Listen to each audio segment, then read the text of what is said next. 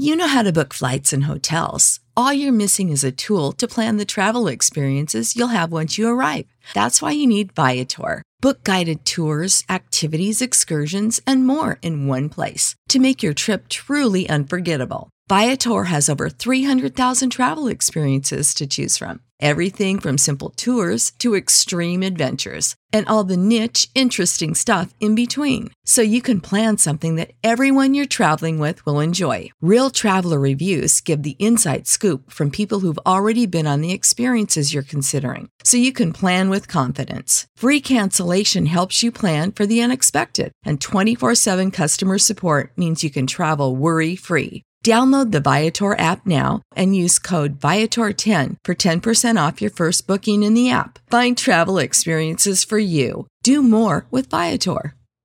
The future is a hefty responsibility and not one that we take lightly. But then taking things lightly has never been what Hefty is about. That's why we've created the Hefty Renew program that turns hard-to-recycle plastics into valuable resources like park benches and building materials. To participate, simply fill up an orange Hefty Renew bag with accepted items, tie it up, and drop it in with your regular recycling. That's it. It's that easy. It's time to rethink recycling with Renew. Particular valued resources may vary by geography. More info available at heftyrenew.com. But we got what it takes for the cycle to break. Revolution lives in me. I belong. Hi, you guys. Welcome to the Untamed and Unashamed podcast. This is a place where together we can navigate through life's ups and downs with all of the vulnerability, compassion, and openness that we can muster. Along with the help of guests from all walks of life, we'll discover new truths while doing some unlearning, and we'll gain valuable tools for becoming who we already are, while also uncovering our divine gifts. I'm Jade Bryce, and I'm so thankful that you're here. So today, we're having a man whose work has been nothing short of transformative in my life on as a guest. Since I first met him, I was drawn to how his presence alone is healing medicine. He was, I think, the second or third guest on my first podcast, and then I interviewed him every year after that. And so this is actually my fourth time interviewing him. And it's been a year since I've started this one, and it's the first time, so I'm a little behind schedule. But he has a way of making people feel seen, heard, and held. And that's what we're all really looking for. And that's what makes him so healing. And after sharing with him some of my darkest and most vulnerable truths in the past, I can still say the same about him, while also adding that he has a way of helping remove the shame in the most graceful, and empathetic ways. When I was being called to heal some really deep trauma from my early years of life, my soul said his name. And after sitting with him while processing that trauma, it is so obvious why my soul said his name. Not only do I trust his integrity so deeply that I think that that's why I was so held in the container, because so much of my wounding was from the masculine. And so a masculine who I really trusted, holding the space, I think is what allowed for so much healing. And on top of that, he's just so incredible at trauma work, and his understanding of the psyche is just mind blowing. And I will truly never be the same after that session. It was actually a starting point for the woman that I am currently walking as. And I know that I will continue to stay the same in years to come. That session with him is what empowered me to step into the work that I am currently doing in women's sexuality. But outside of that, his posts, his podcasts, and weekly blogs add so much growth and magic to my life. And by just knowing that this king exists, inspires me and makes me feel more able to step fully into my queen. Also, I asked him what he wanted to talk about today, and he said, anything you want to bring up, we can find the philosophy in. And that's something I adore about him. No matter the topic, he knows he can have a heart-to-heart on it and find some depth in it. He is a podcaster, a Jungian enthusiast, a storyteller, a myth weaver, a dream interpreter extraordinaire, student of plant medicine, healer and medicine man himself, longtime supportive friend, and one of my greatest teachers. Using cognitive, evolutionary, and Jungian psychology, he helps people discover, articulate, and change the stories that rule their lives. He is a way shower and trailblazer in what it means to be human. And I genuinely believe that this guy is doing the work that will be a part of history forever and is changing the landscape of psychotherapy. He reminds me that it's our work to do what we can to remember the soul, to remember the love that's at the heart of how and why we heal. Please help me welcome my favorite magician, my favorite warrior, the king, the lover, Eric Gottze, to Untamed and Unashamed. Hello, Jade. Thank you for having me on. Yeah, it's been, I think, a year and a half since I've interviewed you, but my fourth time. So I'm really excited. I know last time I interviewed you, you were pretty deep in studying trauma. I mean, I think you have been probably every time I've interviewed you, you're studying trauma, but you were going into the different types of trauma, the different types of healing. I'm curious what you are deep into right now. Yeah, what I'm currently exploring is something that I see, and it actually links back to trauma, is that there's a modern confusion between the literal and the metaphorical. And I think it's at the heart of conspiratorial thinking. I think it's at the heart of some of the quote unquote culture wars around like really controversial things that I'm not prepared to talk about clearly yet because I'm still trying to figure it out.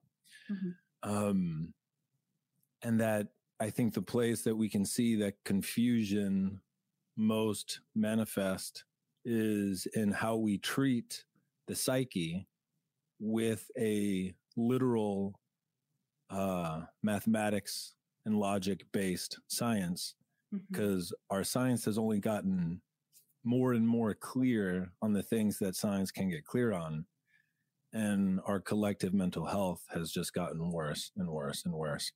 And it feels there's this interesting movement that I see that with the introduction of psychedelics into the culture, the intensity of the mythic, which is like the landscape of human experience that we use metaphor and symbol to try to understand, has gotten so turned up that it's confused a lot of people about applying literal maps like blank is real to the metaphorical map.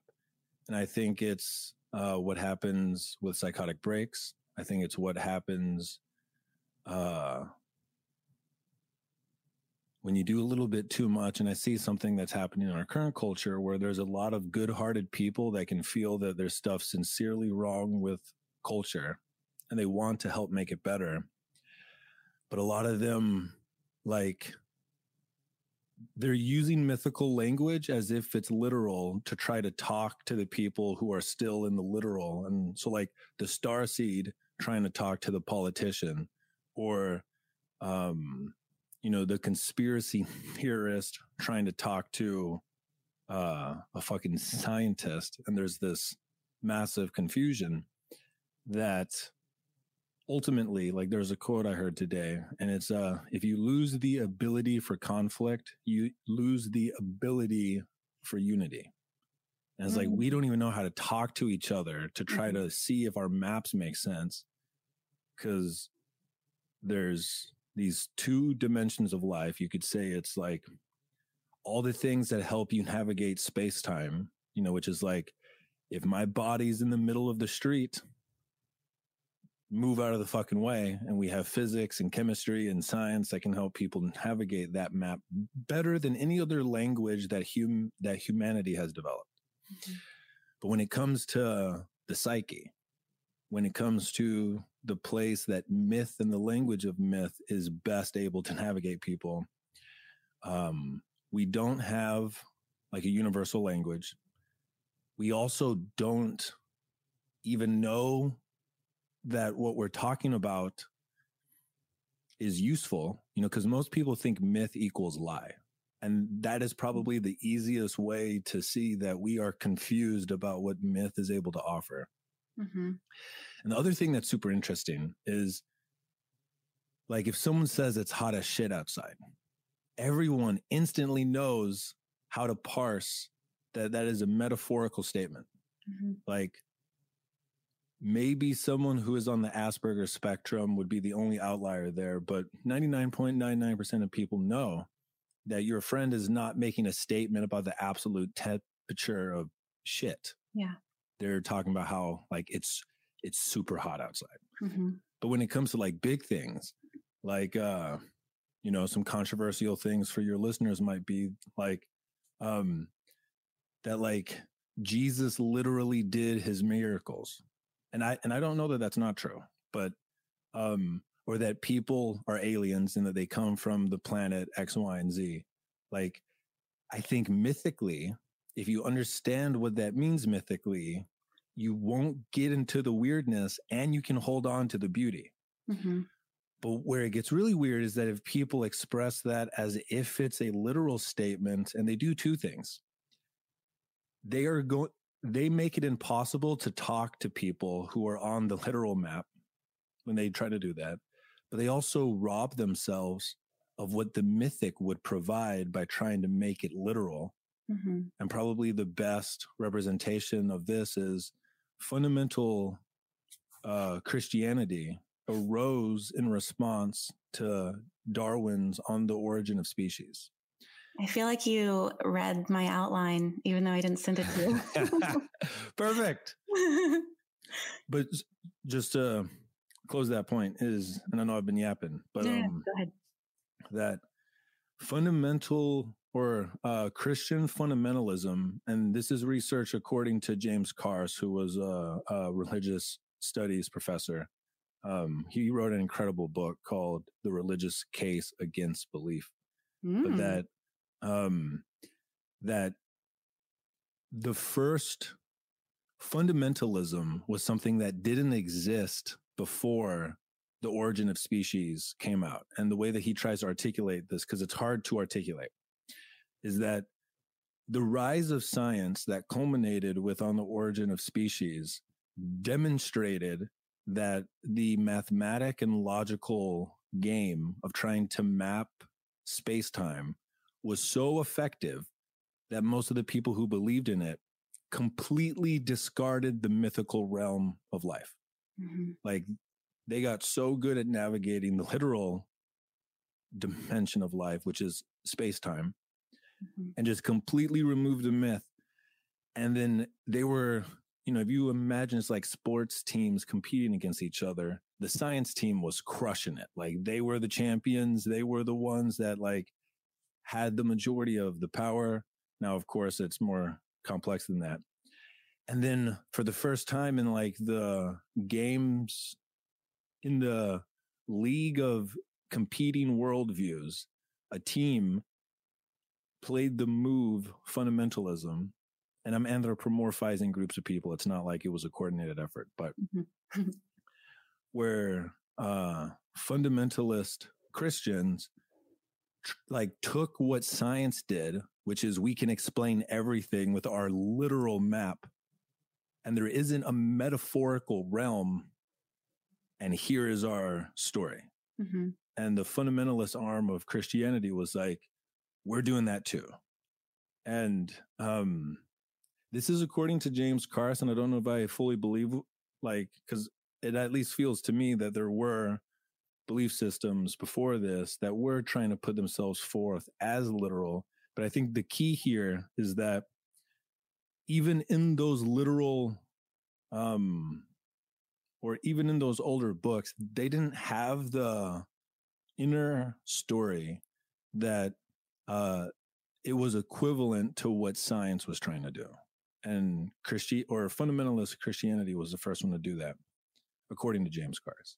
Mm-hmm. And so I think that was the beginning of this like massive fraying of people's ability to do what we do in conversation all the time, which is to intuitively parse the literal and the metaphorical. And I think it's the root of a lot of the bullshit that keeps us from being able to talk to each other about what we think is going on. Mm-hmm. Whew. Thank you. So I don't think I've seen you around lately to like really chat, but sometime at the beginning of this year, I had come to the realization that I'm on the spectrum, and it made so much of my life make sense. A few times that it was brought up to me when I was younger, it was in a very disempowering way by like a parent when they were being punishing, or a youth pastor when they were trying to disempower me. And then when I came around to it this year, it actually was in a very empowering way. But I saw how I struggle with making things so literal because of how my brain works.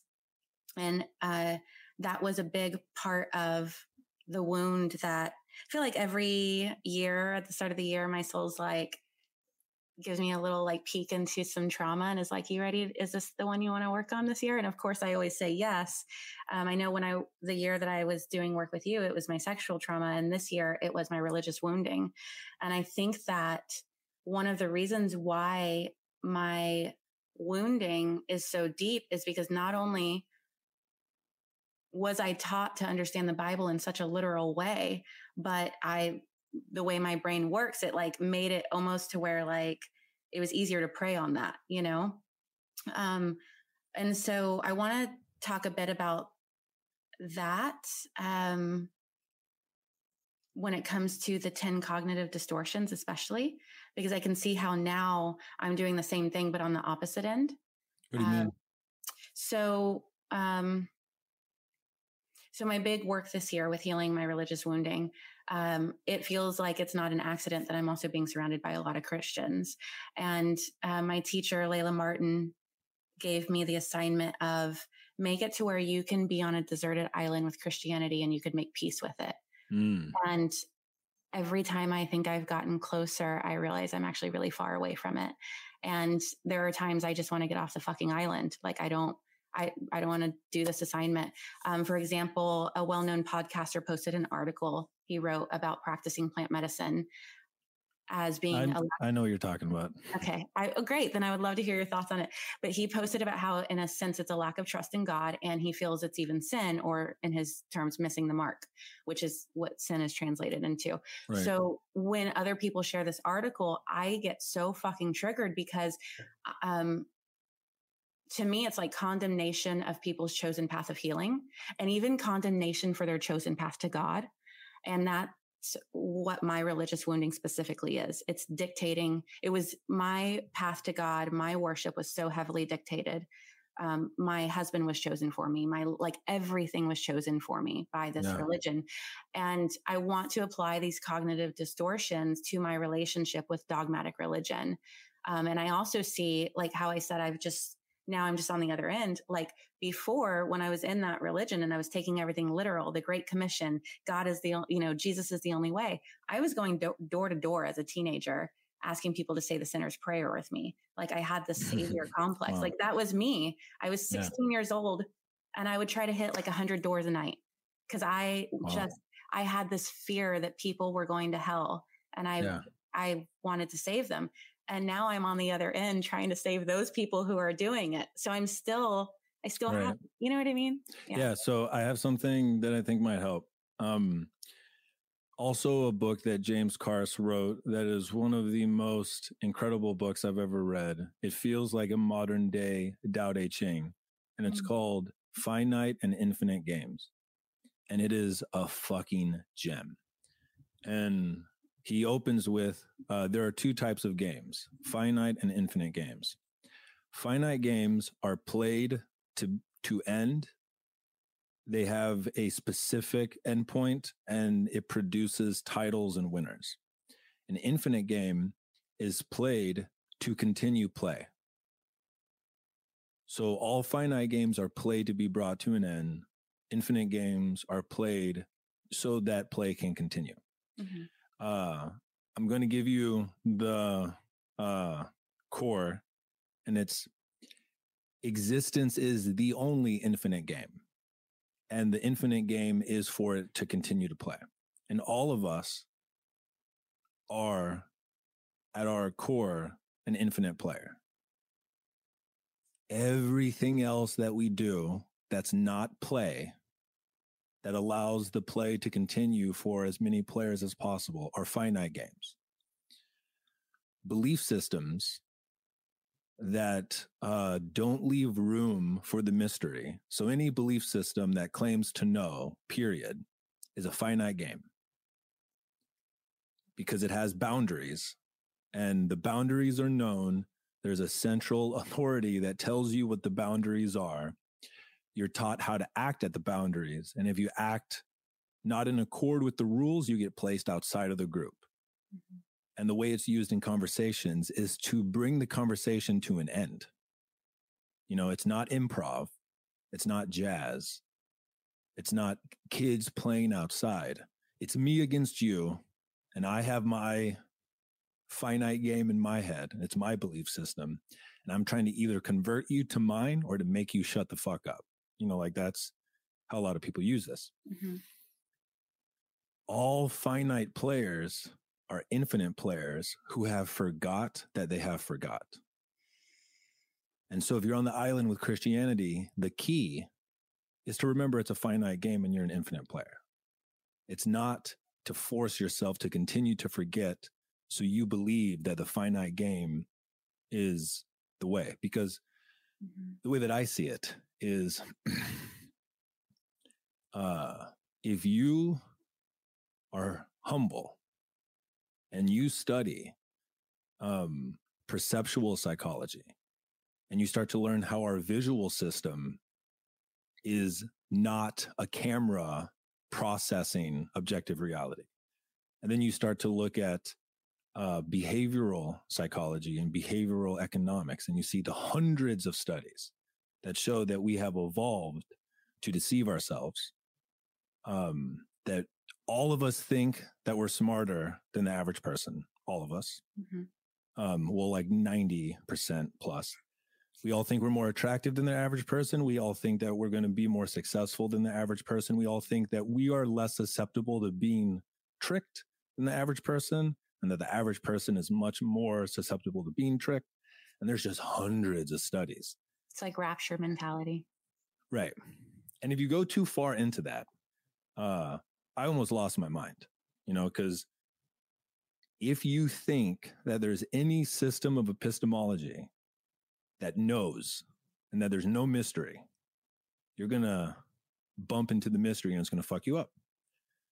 And belief systems that don't have room for the mystery are finite games. And like, there's a mystical tradition to every major religion, and the mystical traditions of that religion kept the mystery alive. So these are the Sufis, these are the Gnostics, these are the Kabbalah, you know, like of the three main Abrahamic religions. But the formal, like, you have to do this and you have to do this. And if you don't do this, like, no one ever who has ever existed knows what happens after you die. Mm. It is a belief that if you don't do X, you go to hell forever after you die. As an infinite player, you can allow those people to have those games. Now, where it gets weird.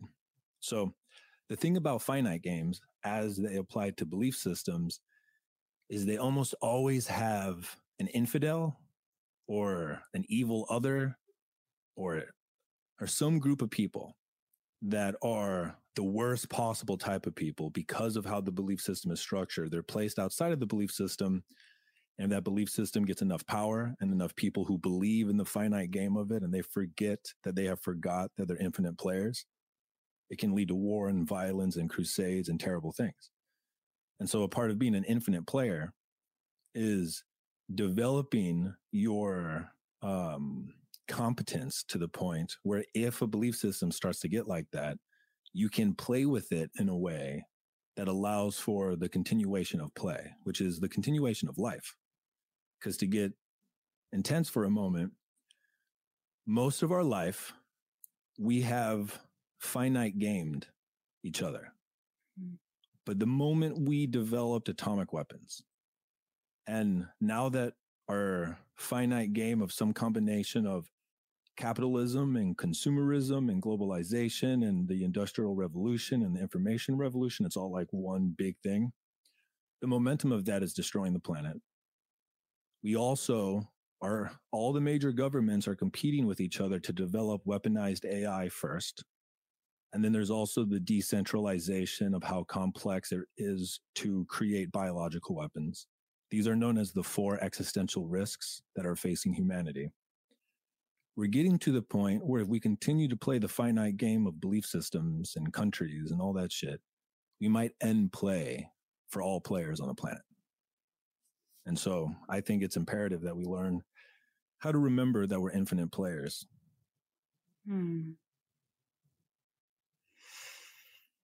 Yeah. Can you speak to how, when you like, so for me, I think the trigger is like,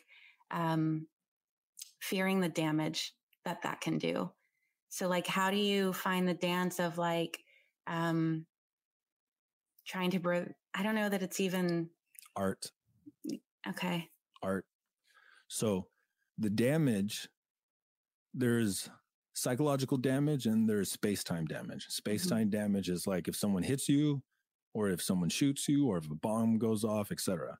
Psychological damage requires that you believe. Like it requires that you enter into the finite game. And like the ultimate infinite players when it comes to belief systems, which is essentially like culture or the zeitgeist, are artists. Because a great artist is showing you a beautiful aperture into a new story, into a new way of seeing the world, into a new belief system. And it's presented as play, you know? So like great music, great movies, poems, all of those things are, in my opinion, the most powerful way to respond to the quote unquote psychological damage that can come from finite belief systems. And I think in our culture, the people who, because one of the things that's happening in our culture is there's a rigidity around the walls of the current belief systems in our culture, and they're frictioning up against each other and it's creating tension and heat. The like boundary transformers are comedians. Like if you look at what's happening in the quote unquote culture wars, comedians are kind of in the middle, you know, like they're making jokes about the thing.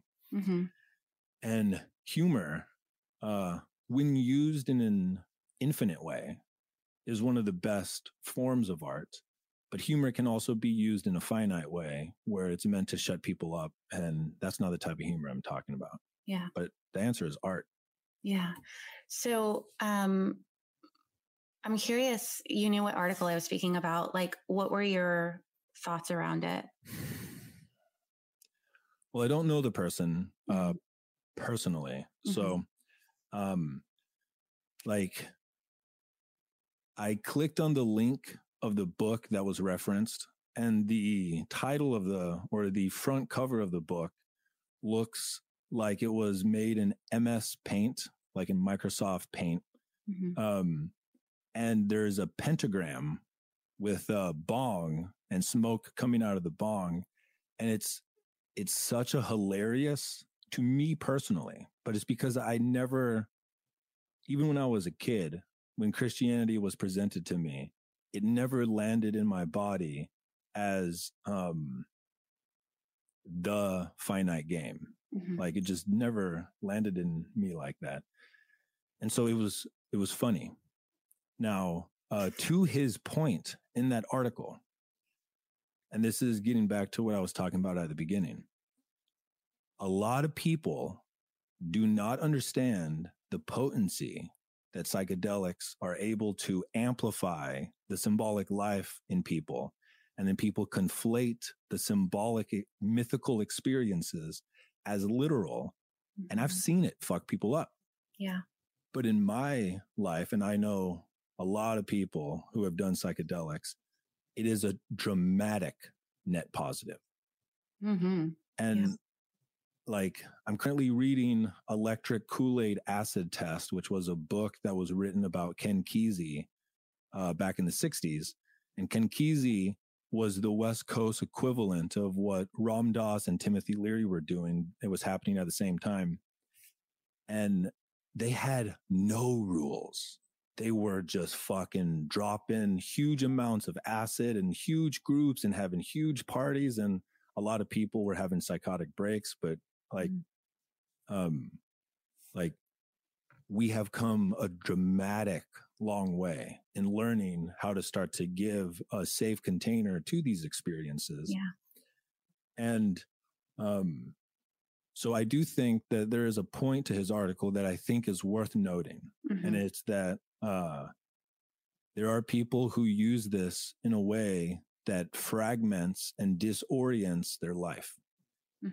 But I think like the fucking scientific studies that have come out in the last 10 years, that when you do this in a intelligent container and how it's able to dramatically reduce PTSD, addiction, like treatment resistant depression and treatment resistant PTSD. And that you only have to do it a couple of times and the benefits you get from it continue to improve over the course of the next year. Like we have nothing like this in our toolkit as psychologists and psychiatrists in the country. And because we have a mental health epidemic, I see it as an incredible tool. But also I see a bunch of people who are literalizing the symbolic and mythical aspects of what psychedelics open up for them. And it confuses the fuck out of people. Yeah. Yeah. And if there's one thing I've learned from you and from my best friend Shadiac is, what shows up in ceremony and in dreams is to not be taken literal. Like I've told you about ceremonies where you've showed up, but I know it's not you. It's what you represent for me. And, I'm curious when it comes to myths. You said that most people consider, or a lot of people consider myths as lies. Right. You know, you look at the story of Persephone or Ganesh even, and it's like, well, who's going to believe Ganesh is real, you know, like, and so can you speak a little bit to how to use myths so that those who see them as lies because they don't make sense, because those types of creatures don't exist, I guess, in their minds, how they can, I guess, use it as medicine. Yeah. Yeah. So, I don't know yet. And I'm trying to figure it out with I'm currently working on like a philosophical essay that's mostly to organize my mind, and I'll probably release it and most people won't read it, but it'll be out there for people who, they want to go quote unquote, see my work and like see as specific as I'm able to get about the model that I'm using. But I'm mainly doing it to organize my own mind. But basically the way that I see it is, the first thing is, there seems to be, from my observation, a sliver of dreams and visions that are literal. And so it doesn't make it as easy as we would like it to be. But what I use and what I offer to people is assume it's not, unless it's, unless it is persistent. You know, like I have had people who, have had very clear, quote unquote downloads about a child coming, and they know the gender of the child and they've been correct. Now, if you apply a skeptical scientific mind to that, which I think it's useful just to have that toolkit. If you're in a relationship and you know you're trying to have a baby, it's a 50-50 thing, you know? So, but like I've known people who have got those type of downloads for each of the children that they've had and they've been right.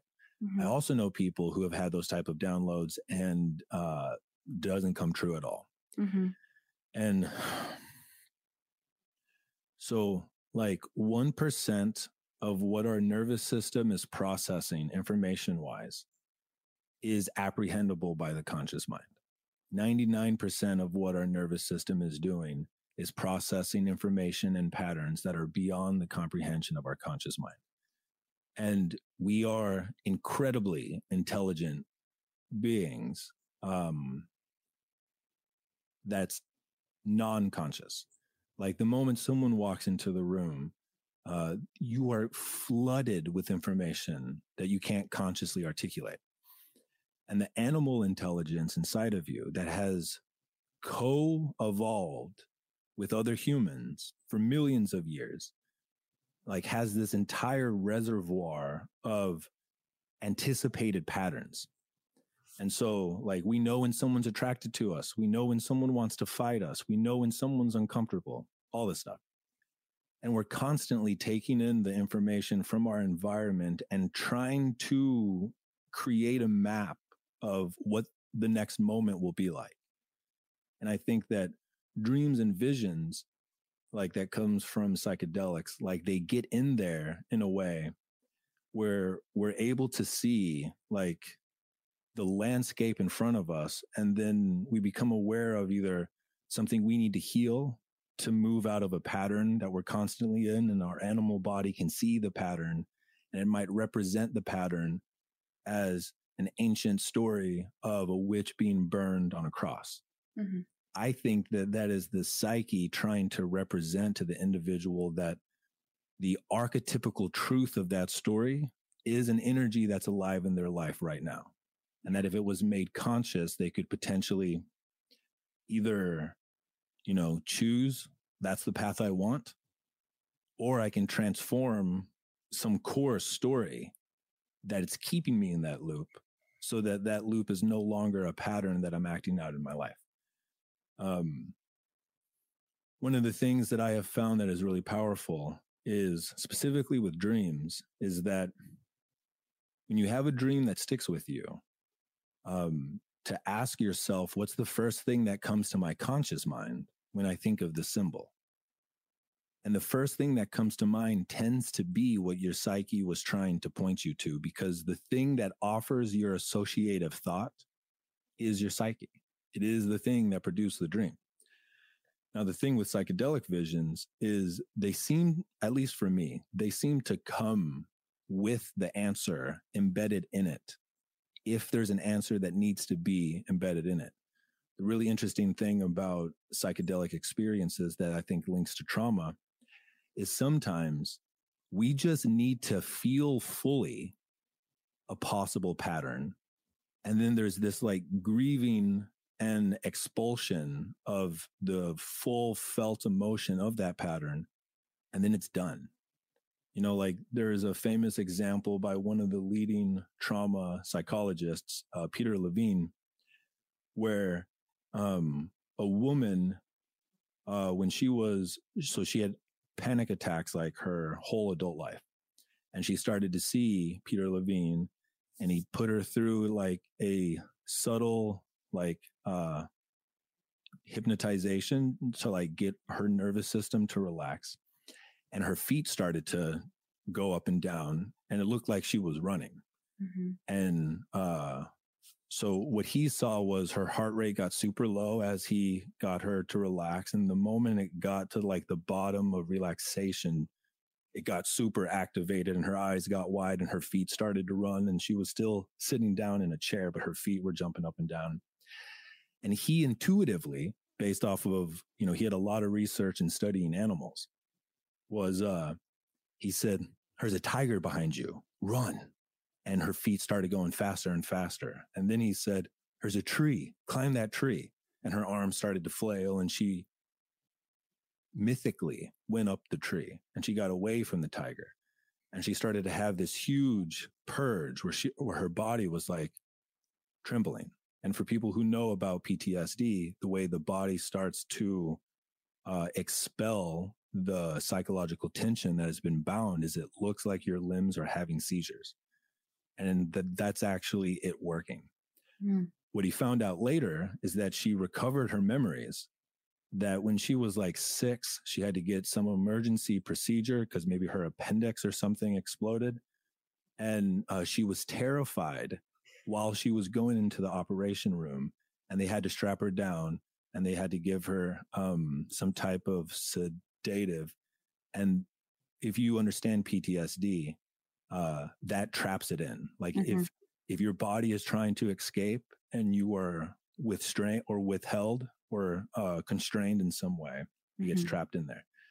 And that's an example of doing a completely mythological act that in no way was real or in no way was literal, helped heal something that had literal consequences in the body. And I think where it gets really hard for us is there's a thing in science called the hard problem of consciousness. And it's essentially that almost all philosophers worth their salt and all scientists worth their salt who in any way try to deal with consciousness, they all admit there's a hard problem of consciousness, which is that we have no model at all that can explain how a biological process in the brain produces experience. Mm. We just take it for granted that there's a correlation between experience and the things that happen in the brain. And it's because we've had really interesting things that happen where people have parts of their brain that get damaged, and specific experiences as measured on the outside don't happen anymore. And so it's not like there is clearly a correlation, but there's no model in all of philosophy and all of science that has produced any type of experiment that could be done to verify the model about how a conscious experience arises out of a biological action. And I think that divide is like everything that quote unquote can be measured by the tools of science, you could call like the literal world. And then everything that can't be is the psychic or the mythic world. And for whatever reason, we are beings who can be in both. And the body is the point in the middle where like our beliefs, like the placebo effect is one of the things that science doesn't like to give its due because it fucks up a lot of shit, is that you can believe something deeply enough and have the biological processes happen in your body as if you were given the thing that you weren't given, but you believe that you were given it.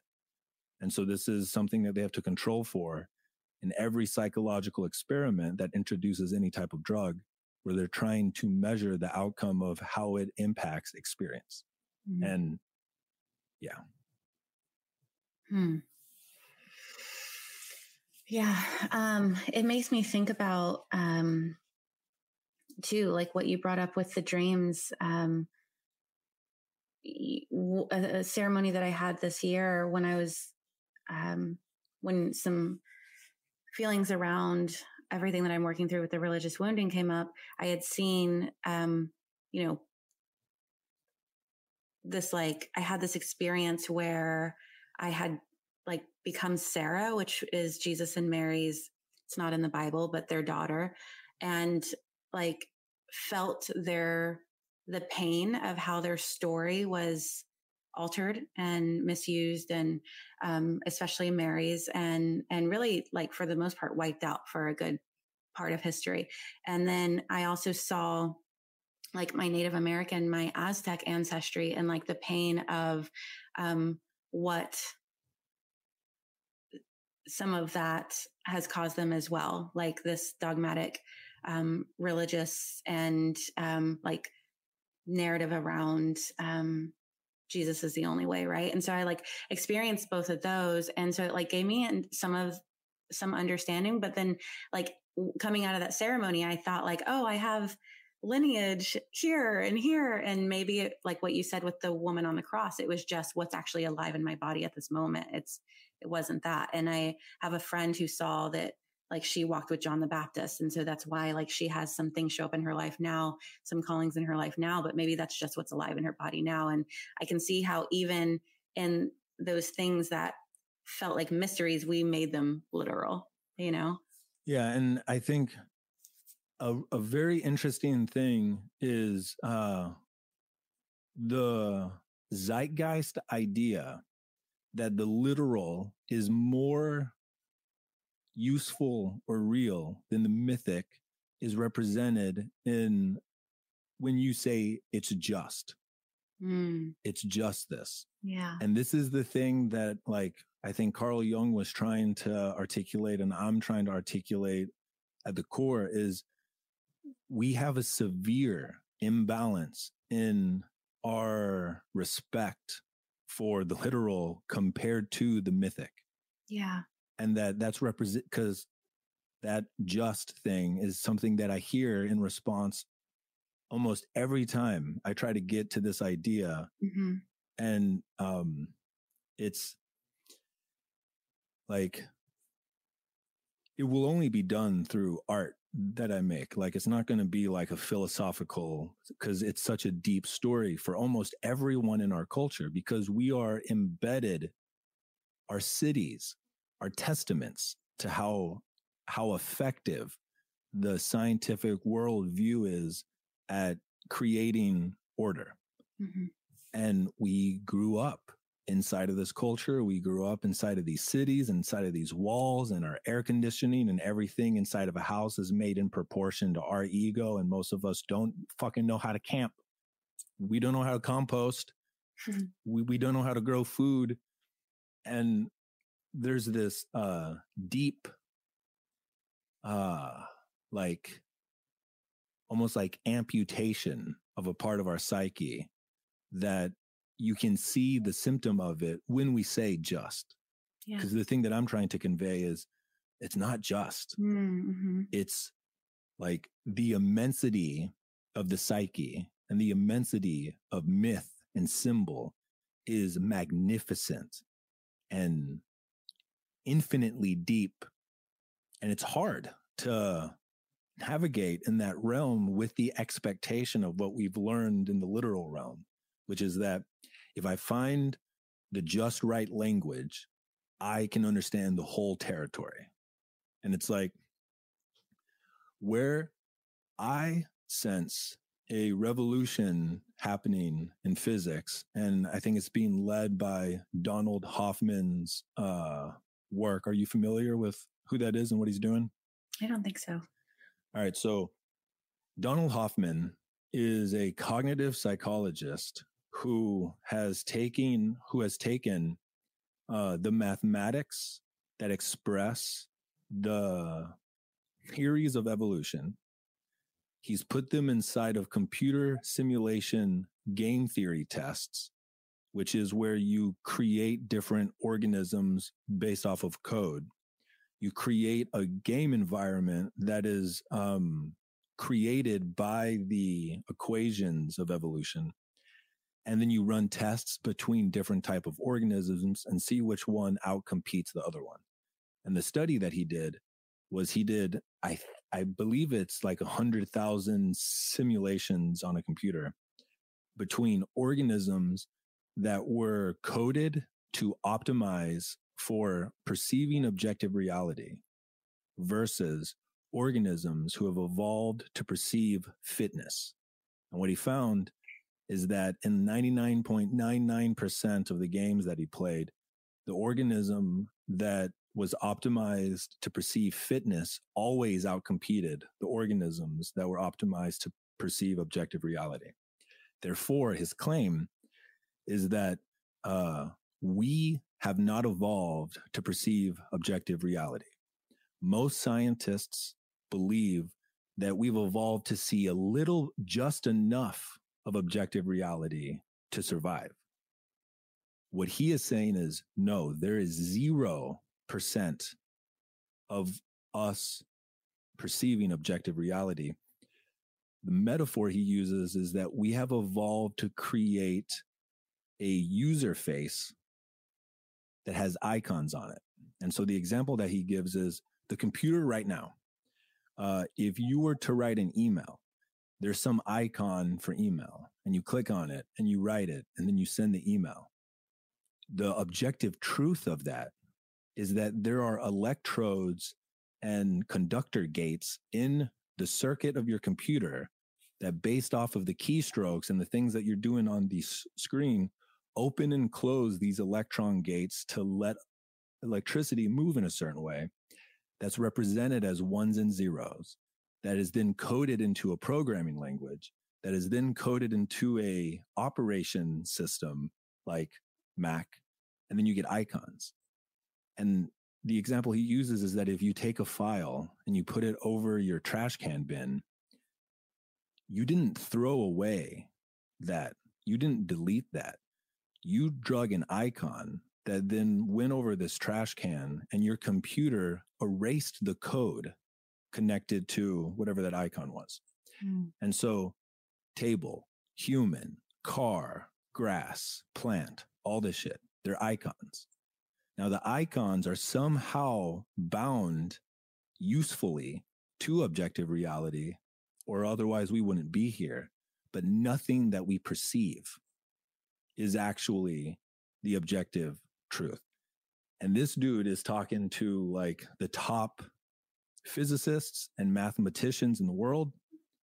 And his kind of like his endpoint, bomb drop moment is that space-time as a theory of objective reality is dead. That the entire most leading edge quantum physicists understand this, but it's something that hasn't gotten into the culture at large. But that science for a long time has thought that it was mapping objective reality. And what he's introducing is that we aren't, that it is not possible for us to perceive objective reality. And that I think that like a part of the mythic confusion is that science has gotten so big for so long where most of us think that it's mapping objective reality, and it's not. Yeah. And I just want to be clear, math is, or science, specifically the scientific method coupled with mathematics and logic, is the best map that we've ever created for trying to make sense of the user interface that we've evolved to be within when we're interacting with the objective world that we can't actually directly apprehend ever. It's no secret that shame-free sex and pleasure are powerful avenues to deeper connections and an overall sense of well-being. And accessible, expertly designed toys can play a big part in getting you there and making you feel more alive.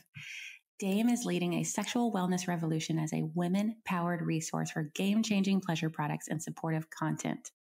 Started by a sex educator and an engineering whiz, Dame develops her products based on research and feedback from people like you. They're making better sexual experiences and more pleasure available to all. Dame's easy-to-use toys and accessories are made with body-safe, doctor-approved materials and smart design principles. And they've earned glowing praise from the New York Times, The Today Show, and many more, including me. Whether you're looking to shake things up with your partner or upgrade your self-care routine, they've got something for every nightstand. Even better, Dame offers 3-year warranties and hassle-free returns within 60 days, so your satisfaction is literally guaranteed. And I will guarantee you satisfaction because I use their products myself. They're amazing. My favorite one is their suction toy. I call it the clit sucker, but it's spelled AER. It's called Air. It's a powerful arousal tool for fans of oral stimulation. It creates thrilling pulses of air and a soft seal around your clitoris so you can go all the way right away. Guys, I have like 8 to 10 orgasms almost every time I use it. I use it during sex and in my own pleasure practice. You will not be disappointed. They're also sending me a bunch of their other products, so I'll keep you updated. But as of right now, this one's my favorite and I highly recommend it. Go to dameproducts.com and use code JADE today for 15% off your order with Dame. Now on with the show. Going back to the myths part, I'm curious, just to like close off that little piece before we move into something else. These stories about Kali or Isis, these myths, what are they? Are they, right. And is it partly how how the Bible could most be useful? Right. Okay. So, because I want to say really quickly, there are times that I call in And I can see how some people could see this could be dangerous or tricky because anything could show up and just say it's Kali. But there are times I can call in the spirit of Isis or whatever it is, whatever that archetype is, while I'm dancing or while I'm pleasuring. And it's there. 100%. You know? And Right. so. Right. So we were non-linguistic creatures for millions of years. Like if you go back through our evolutionary history, we were interacting with other creatures for millions of years.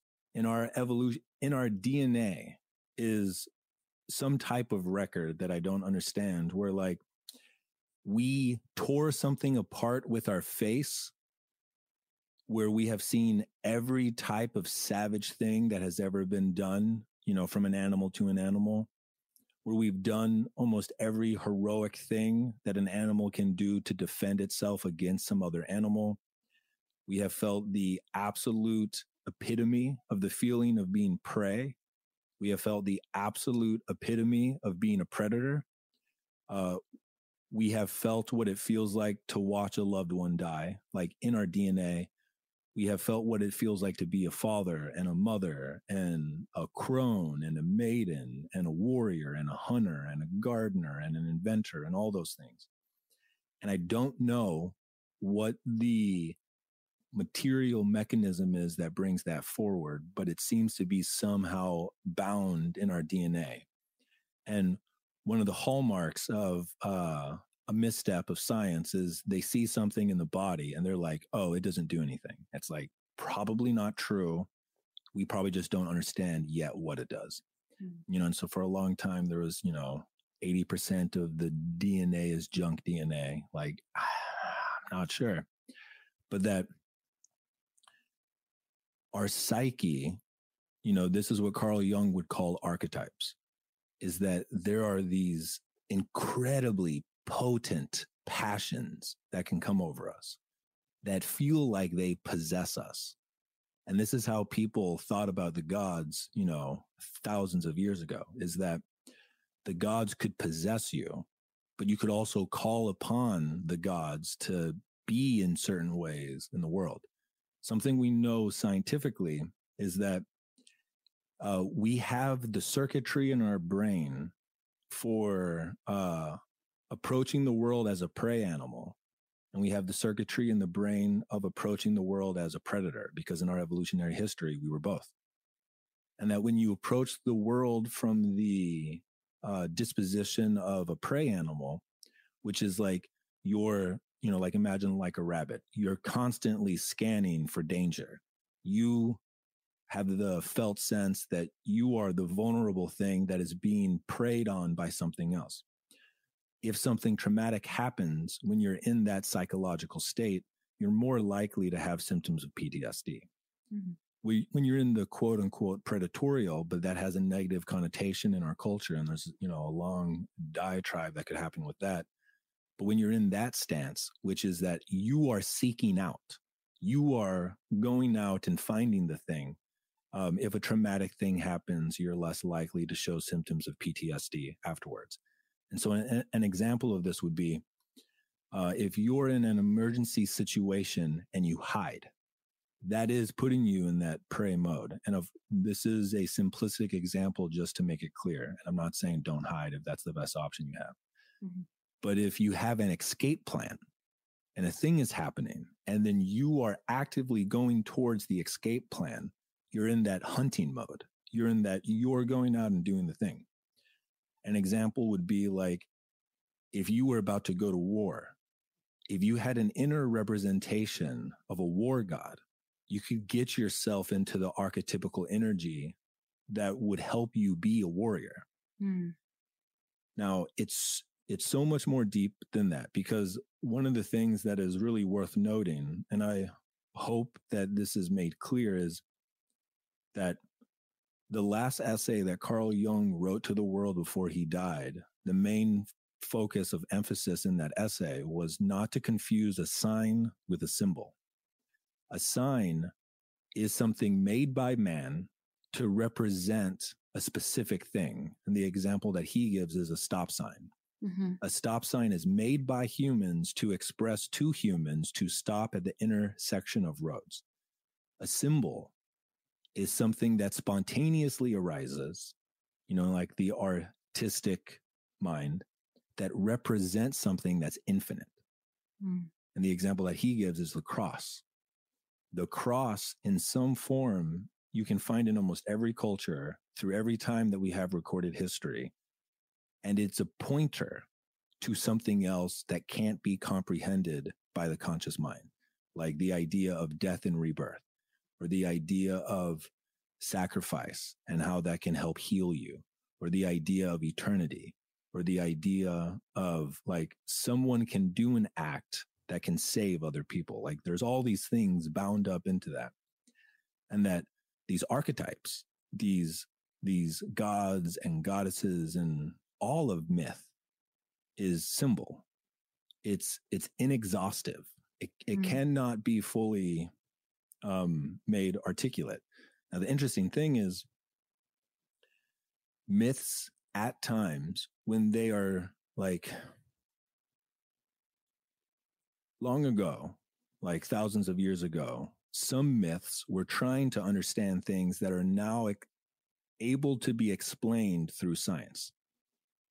But we do this weird thing where it's like we pretend that Zeus is gone because we have meteorology, but there's still this huge like window of randomness that has to do with weather that we don't understand. But we act as if, like if we just study it long enough, we'll be able to know every possible thing. But we know enough where we can fucking seed clouds. Like that's real shit. And so my true answer to your question about what are these myths and these symbols, I don't know. And no one knows. But I think the way to relate to them is like the human psyche is so much more fucking fascinating than almost anyone I think gives credit to, because it's incomprehensible. And so like we're able to act. We're able to channel other characters. That's what actors do. We're able to tell stories that can change our nature.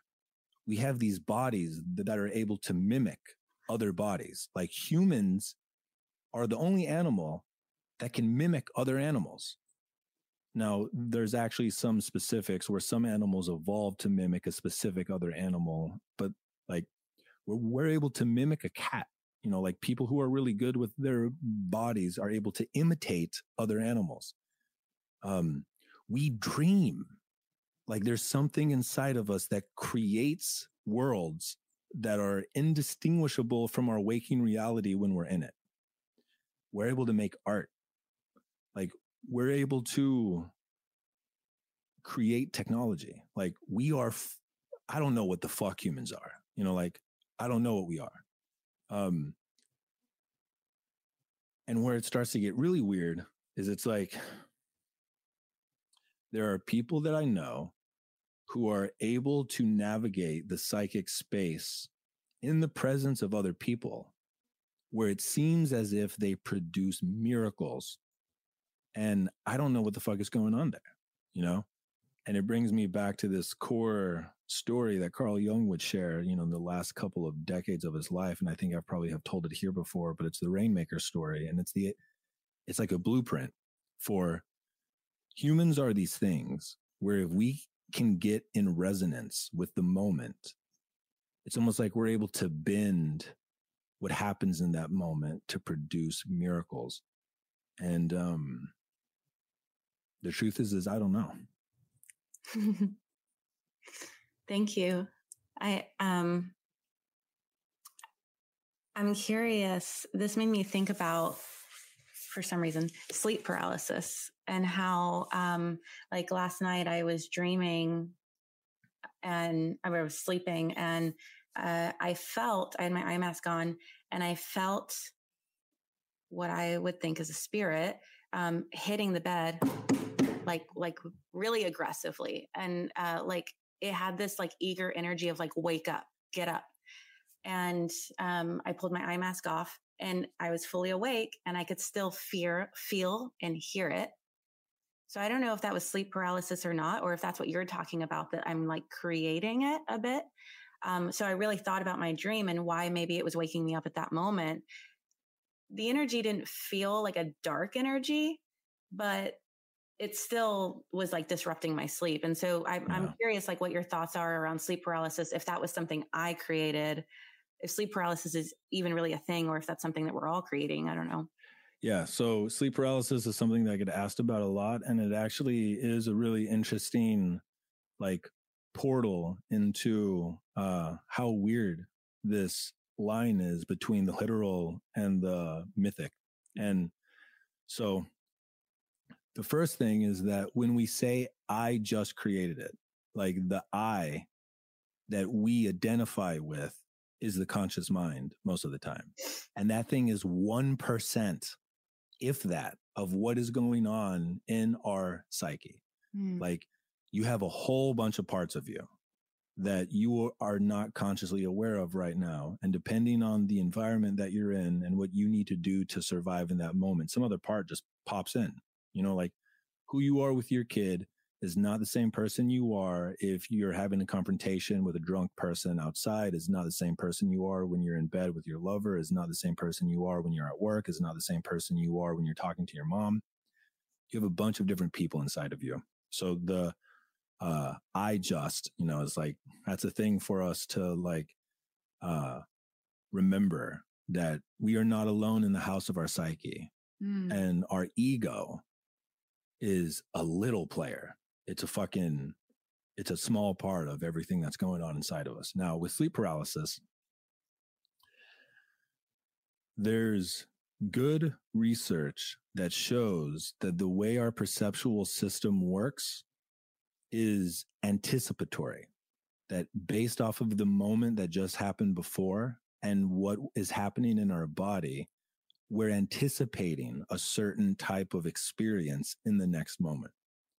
And that the emotional state that you're in can literally change what you perceive.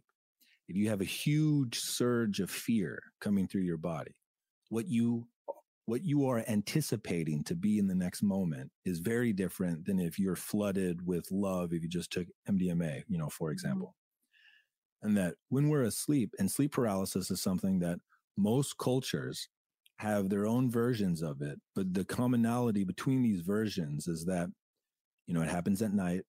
There's some dark spirit or demon or energy or entity that sits on our chest. And what happens when you're dreaming is a part of your brain where will paralyze your muscles so you don't act out your dreams. But sometimes that paralysis that your brain does to protect your body from acting out your dreams is still going when the ego consciousness starts to wake up.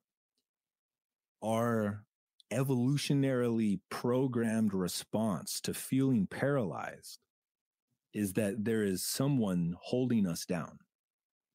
And it's hard for us to imagine that we could be held down by something that doesn't have conscious intent, you know?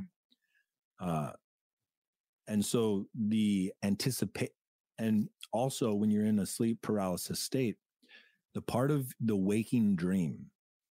So another technical thing to understand about what we currently know about the brain is that waking life is like a set of filters that is able to like condense the like waking dream that's always happening in order for us to see anything that's happening. And so it's called sensory gating, is that our conscious mind has all these sensory gates to condense like the imagination that's happening in the background that like gives the flood of color and light and feeling to what it is that we perceive. And if you do something like a psychedelic, or if you do breath work, or if you get into a hypnagogic state, that sensory gating relaxes and the imaginal mind, the dreaming mind, comes into the forefront. And so when you're in sleep paralysis, the sensory gating is reduced. And so the waking dream can start to spill into your perceived objective world. and then there's an entity or there's a thing.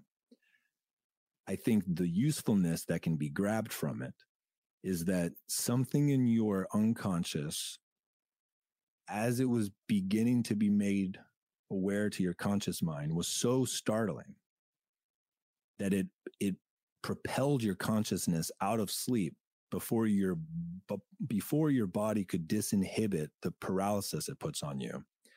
But you're still dreaming. And then you have the dream experience of the entity in the room. And so it's not just made up. It is a sign that there is something in your life that is currently charged powerfully enough with emotion that you want to run away from it. Yeah. And so that's an invitation to whatever that thing is. My psyche is trying to bring my awareness to it. Will I bring my awareness to it? But it's like where people get fucked up is if it's actually the relationship that they have with their mom and they know that there's something incredibly uncomfortable about where that situation is at, but they believe that they have to go do some type of energy clearing with some type of energy worker that has nothing to do with them trying to work through the very real confrontation with their mom, you're likely misstepping in your path to be at peace in your own psyche. Yeah. And you don't want to be the type of person who treats the people closest to them in shitty ways and then says, oh, well, I did ketamine and I healed what was wrong with us. It's like, no, you haven't fucking talked to me in weeks. You can't just go heal it in ketamine. You know, like that is something that I do see that I think is part of the modern mythic confusion. Yeah. Whew. Yeah, that's really useful. I know I was dreaming about, I was like with these other like Playboy models and we were around these like sugar daddy type guys. And one of the guys like took off towards this van thinking we would all follow him. But I had this intuition that the vans were being used for sex trafficking. And so I was like trying to get everybody to run the other way. And that's when the hitting happened. Yeah. So I'll sit with that some more as well. But yeah, my inclination this morning was like to burn frankincense resin and, but you know, and the thing there that I think is worth noting is like, all of these things, they're potent to the degree that they can change your physiological state into the state that you would like it to be effective in your life. And so if burning frankincense calms your nervous system, and that is the goal that you're seeking to do, then to that degree, it's working. Yeah. But the reason we hone having a calm nervous system is so we can face the things in our life that we need to face competently. Yeah. Like it's not just about doing all the practices to have a calm, like the joke is, you know, you have a 4-hour morning routine and then you go get triggered and then you come back and do 4 more hours of your like now the truth there is that if you're someone who is sufficiently traumatized that's where you have to start, that's absolutely where you have to start. But the idea would be use these practices to regulate your nervous system so that if you encounter a situation where you feel like women are being led astray by money to be exploited, you can step in to the degree that you feel called to step in, and you don't turn away from that type of thing. Yeah, that's really beautiful. Thank you. I want to tell you a really quick dream story that happened the next day, and then I have 2 more questions if you have the time. Yeah.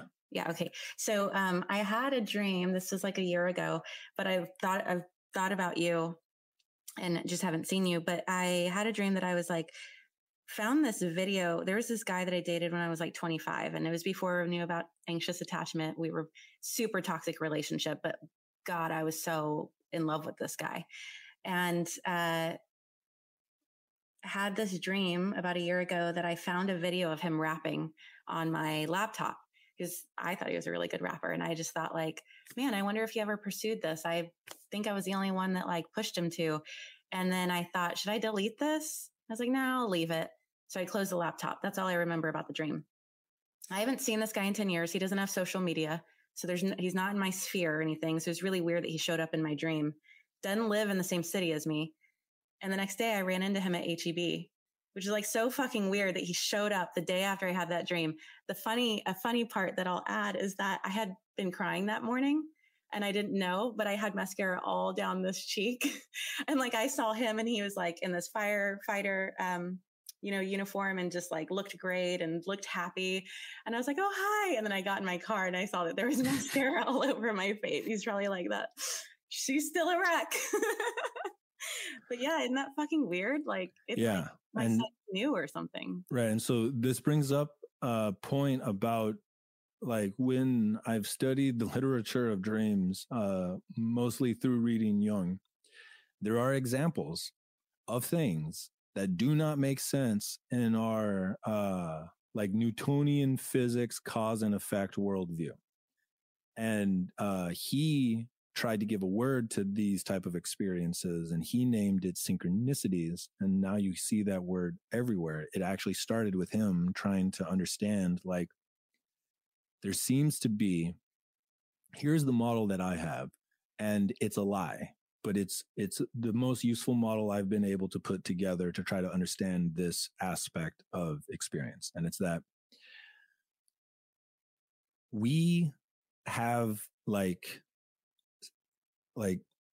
if you imagine that you are a fifth dimensional entity and you could see space time, which would be the lower 4 dimensions, as like a solid object, you would see this like long tendril like thread. And the beginning of the thread is the moment that the female and male zygote comes together and starts to create your body. And then wherever you are currently is the current end. But then beyond that point are all of these fucking like yet unwoven threads. And it's like at every moment, the choices that you make, it collapses all of those potential threads into, you know, the weaving of your life. And that if you imagine a muscle in a body, there's thousands of these strands of muscle fiber that make up the whole muscle. And I think the people that we connect with, they come like entwined in us in a way where we're able to sense where they are in a way that we don't understand. Wow. And almost like the orbits of a planet, we can almost like feel their trajectory starting to come into ours. And depending on how permeable your conscious mind is to, you know, the 99% unconscious processes happening inside of you, you might have experiences that are like premonitions. And I think that this is why there's this constant, you know, like one of the things that I think we misunderstand is that if there's a persistent mythology that stays with humans, there is likely something fundamental in there that is a reoccurring enough pattern where people hold on to the myth about it to try to make sense of it. Premonitions, vampires, demons, angels, aliens, all these type of things. There are some type of phenomena that happens in life that have yet to be explained by science adequately, that the psyche seems to hold on to these symbols for. And those type of dreams feel like they're evidence of that. But it's also worth noting that if you want to bring a type of, like, the thing about science that I love is that they seek to prove their intuitions wrong until they can't. And then they're like, all right, I'll hold that as a belief about how this shit works. And it's that unless we are OCD, we don't track all of our dreams and what we think they mean to see how often that doesn't come true.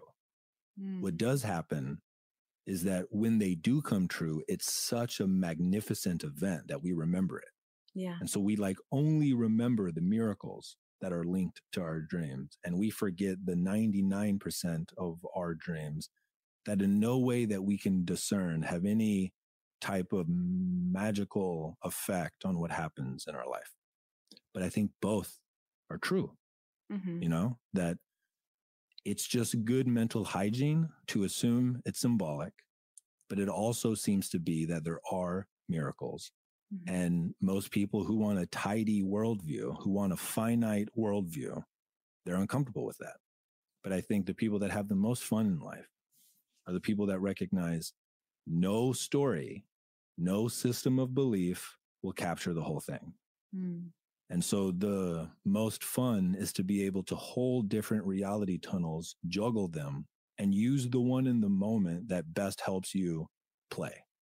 Yeah. Thank you. So I have two more questions. We can omit the last one for sake of time if we need to. So the last time I interviewed you, you were studying We by Robert Johnson. And now that you're in a long-term partnership, I'm curious how you've integrated the knowledge that you've gained from it.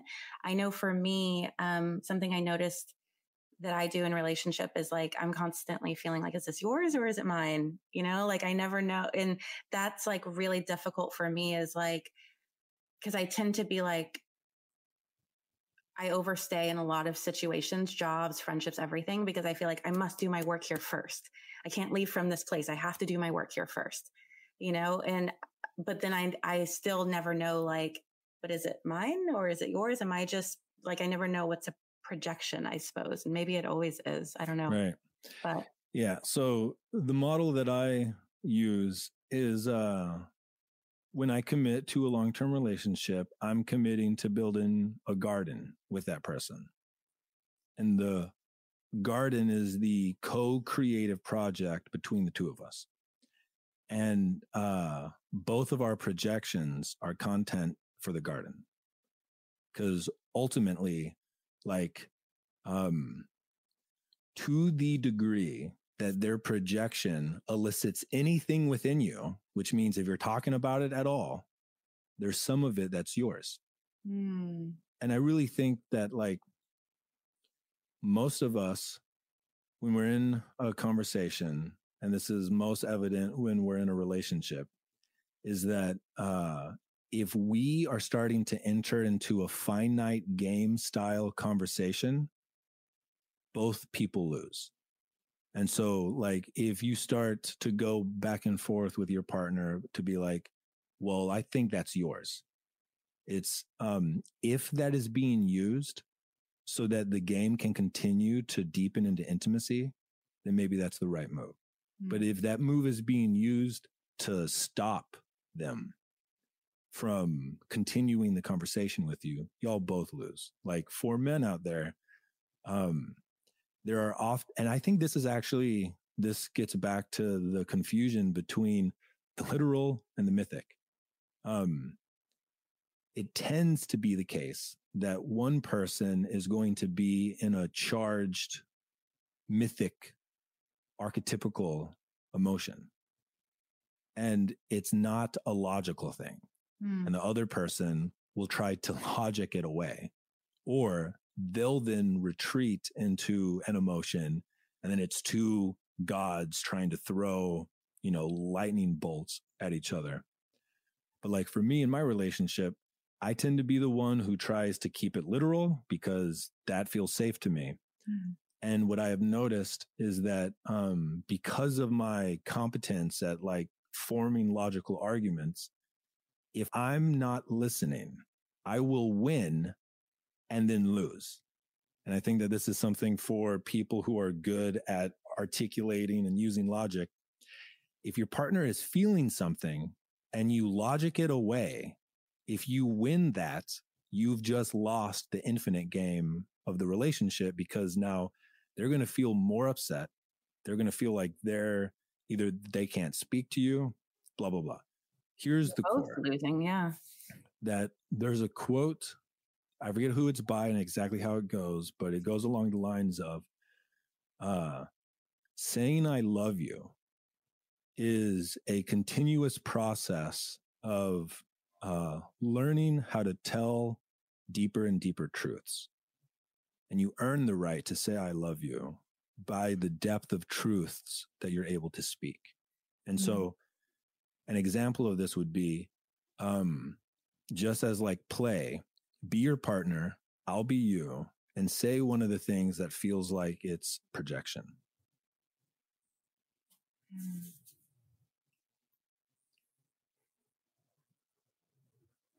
Maybe it would be something around you're being dogmatic and you're keeping God in a box. That's something that he would say to you. Oh, no, that's something I would say. Okay. Right. So what's something that he would say to you? It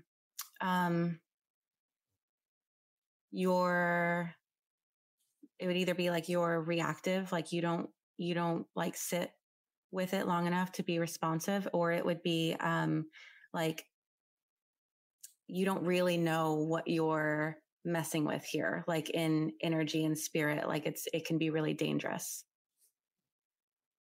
Neither of those.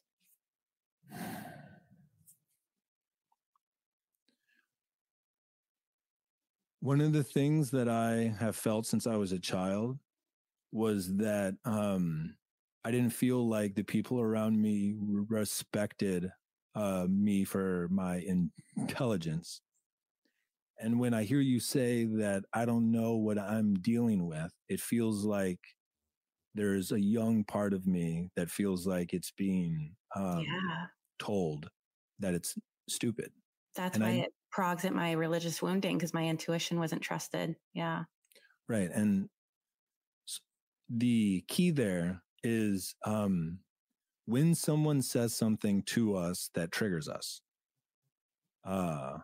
if we can, in the moment, like close our eyes and feel into why it's triggering, and we just admit why it's triggering, that gives the opportunity for the conversation to transform into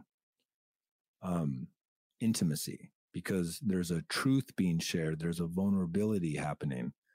Now, the other person might get defensive to that and then continue to be defensive. But if whatever they say in response to that is, the eyes closed, trying to feel into what core story is happening, it can continue to invite them into that game. A thing to connect to is that, like, no one in a relationship that I've ever met is clear of core stories that are actually untrue, that rule their life, and that get activated when they have a challenging conversation with a loved one.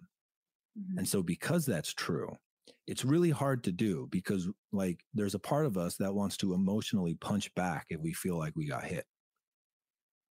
But if we can receive the hit and then own why it even landed, because like if your partner said, you're an insect, or like, you're a dude, like it's nothing. Just, it just passes through you. But if it lands and you feel it, there is something there for you. And, it's not quote unquote fair if they just continue to punch and punch and punch, and you're continuing to drop in and drop in and drop in. And there is a very real place for boundaries. But also a thing that I see in the spiritual space is that people will consciously, violently use boundaries as a way to punish. And they take no ownership for the fact that they're actually punishing the other person. Yeah. And, it's like people that use nonviolent communication violently. It's almost like that's passive aggressively. Yeah. Yeah. Yeah. Thank you. So the last question was going to be around fatherhood. Like, one of our mutual friends said that that's something you're studying and that it's been really beautiful, but maybe you can just share it on a solo cast of yours, or I'm sure you'll be sharing it on a post soon, because I know we're right at 90 minutes. I can get into it for a little bit. Okay. Yeah. One of the things that I've been playing with is, I can feel that there's a part of me that is starting to like step into the archetype of being a father, even though I don't have kids yet. And I can feel how it's like changing the gravity of my life, in the sense that, like, anyone who doesn't have kids, and a lot of people who don't have kids don't like to hear this, but if you don't have kids, it is incredibly hard to orient yourself to life where there's someone else who is truly, fundamentally, irrecoverably more important than you. Yeah. And so there's this just the center of the gravity of what we care about is still centered on us. Mm-hmm. And I think one of the things that does is it makes it hard to think about how to behave in the world in a way that is good for the next generation and the next generation. It doesn't mean it's impossible. It's just harder. And that there are a bunch of things in my life that I'm not in the type of accord I would like to be in by the time that I have children. Like the way that I eat, I order out a bunch. I have a bunch of waste in a way that I can feel it gnaws on me. I don't understand survival skills in almost any way. I think that most people who grow up in cities, we're atrophied deeply about fundamental skills about how to know what direction is what when you don't have a landmark or a phone, or how to fucking make a fire, or how to dress your own food, and how to cook food if you don't have a kitchen, and things like that. I don't treat my finances in a way where I'm actually thinking about the next generation. I don't consume clothing and things I buy online in a way where I'm thinking about the next generation. I don't approach my work in a way where I really think about the next generation. And the thing that I've been cultivating for myself is how can I weave all the things that I love in a way where they're being expressed through me in a way that I would feel good about my children imitating, because they're going to see me do my life. Mm-hmm. And so I've been using that as kind of a psychological frame to start to hone parts of me that I'm did I express myself in a way today that if my children watched me and imitated me, I would be proud of? That's really good. And something I love about the father archetype and the mother archetype is that it's not being a mother or father to our children, it's to all children. And that's something I'm really trying to sharpen in myself, is that when a kid is especially now I have some more understanding now that I've found out I'm on the spectrum. From what I've gathered, what's triggering of autistic symptoms is when something is out of harmony with nature. So when I'm around a kid that's extremely dysregulated, or just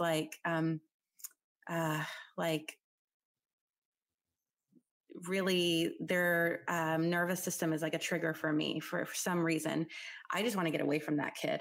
I'm not the nurturer. I'm not the protector, I just want to get away. And I'm really working on coming to a place where I can act as a mother even to that child. And it's really fucking hard for me. I've also noticed that in coaching sessions, I feel like I've gotten to a point where there's nothing a client can say that startles me. I can hold anything in the container. I don't have that with my children, so those are things that I'm really working on in my mother archetype. But yeah, the thing that I have found that intuitively comes up for me is that whenever I'm around a kid that's dysregulated, I start to hum. And I even if it's imperceptible, I just kind of do the humming to myself, because whether or not it's true, I believe that it regulates me even further. Yeah. And then if I hold the child and I'm humming, I have found so far that it's like a fucking spell. Yeah. That's in the Taoist tantric arts book. Humming is one of the core practices. So, okay. So I'm sure you remember answering these questions in the past, but I end every show with a lightning round. The first question is, if you could hug your younger self right now, what would you say? What age? What age needed the biggest hug? Probably 19-year-old. And I would say the answer that you're looking for is the infinite game. If you could have the whole world read one book, which would it be?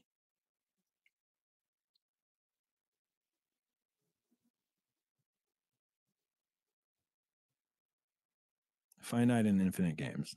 Yeah. Okay. If you could whisper one phrase to everyone on the planet, what would it be? You're an infinite player who has forgot that they have forgot. I keep seeing the little clip of you in the Aubrey's ayahuasca film saying, "Welcome to the game." Yeah, that worked out pretty perfectly. Yeah. And it came out, I think the same week as the other article. So, you brought up remembering, and I know you wrote on your social media that the ancient meaning of remember is to bring those outside the village back in. And something that I want to, just acknowledge you for and thank you for is that what I've noticed is when you speak to people, you speak to their king or their queen and how powerful that is. And it's really like when we text, you'll say, "Hey, queen." And there's something that changes in my posture. And it's just so powerful to speak to that in people. And I know that in the past, I did that from a codependent place and not from an empowered place. And I can feel that you're doing it from such an empowered place. And that's why it has that reaction right away. So I just want to thank you for that and for the energy of that you've brought to my life. And for all of your work and all of your wisdom. Lastly, if you can just let people know where to find you online. Yeah. Thank you for that. And I feel seen. Mm-hmm. And my podcast is The Myths That Make Us. It's on all the major platforms. My website is ericgodsey.com, Godsey. And my Instagram is the same, Eric Godsey. Yeah, thank you. Awesome. Thank you so much. Have a beautiful day. You too. All right, you guys. I feel like I could never get enough time with him, which I hope I'm not I don't feel like one of those leeches that's just like, give me more. But I could just ask him questions all day long. And I've noticed that at social gatherings, people tend to line up to ask him questions, but I'm so, so thankful for his answers. And I just, there's never been an answer of his that didn't resonate. He's I don't know, the amount of research that he's done and just the amount of inner wisdom, and truth that flows from him. It just, I could just sit there all day and listen to it, even if they're not my questions. And so I highly recommend, on his Instagram, he does IG lives, but then he posts them to his page. So if you enjoyed this, he's got 1.5 hour long IG lives where he just answers questions, and which is also really cool to me that he can just, I didn't send him this outline. He just was ready for anything. And that's what's so cool about his IG lives. It's he can answer any question. It's really cool. But I noticed that in the first question, we didn't actually go over the 10 common distortions. So I just want to list those for you really quick. And you can go to his Instagram to go deeper into it. But the first one is polarized thinking. So Bill Gates is the new Hitler. If you're white, you're a racist. The CDC is always true. The CDC is always false, right? So polarized thinking. Number 2 is overgeneralization. So person A thinks because a mass shooting happened, all guns should be banned. Person B perceives any suggestion of gun reform as evidence of a deep state Marxist takeover. Okay. And then distortion 3, mind reading. They're just trying to make money. They're just trying to show off their body. They're just haters. The truth is we don't know why others do what they do, but we could ask them and have a conversation. Distortion 4 is labeling. Crazy, evil, stupid, sheeple, racist, alt-right, far left, all of those things. And then to quickly go through the 5 through 10, catastrophizing, personalization, shoulding, discounting the positive, mental, filtering, and emotional reasoning. So that's all around cognitive behavioral therapy, which is David Burns. If you want to look more into that David Burns book, Feeling Good. And I think he brought up David Burns in this episode as well, but I know we didn't actually go into the 10. And oh man, if we go into conflict, like he said, not having conflict is not having unity. If we go into conflict and being aware of those 10 things that we might be doing, it can be really, really helpful. And it's something that I'm striving for in my own life. All right. So if you'd like to support this podcast, you can do so by leaving a review or sharing this episode with a friend. And you could also support one of our affiliates, Gene Keys, Gene keys.com. Gene Keys has changed my life, y'all. It is a very amazing tool at self-realization and just journeying into the self. They have tons of free resources on there, but they also have courses around love, around, success or abundance, how to use your dreams as messengers. If you use my affiliate link, I'll get a small little cut on anything that you do on there. It's genekeys.com/the-dream-arc/ref/1707. That's also in the show notes, guys. It's also in my Instagram bio. Best toys for sex at dameproducts.com. Code Jade gets you 15% off. I love the suction toy and I like to pair it with my pleasure wand or my yoni egg. I get my, those tools at wands, WAANDS.com, and code Jade gets you a discount there. I actually teach women how to use the pleasure wand and the yoni egg. And it is, man, the things you can do, y'all, it is amazing. All right.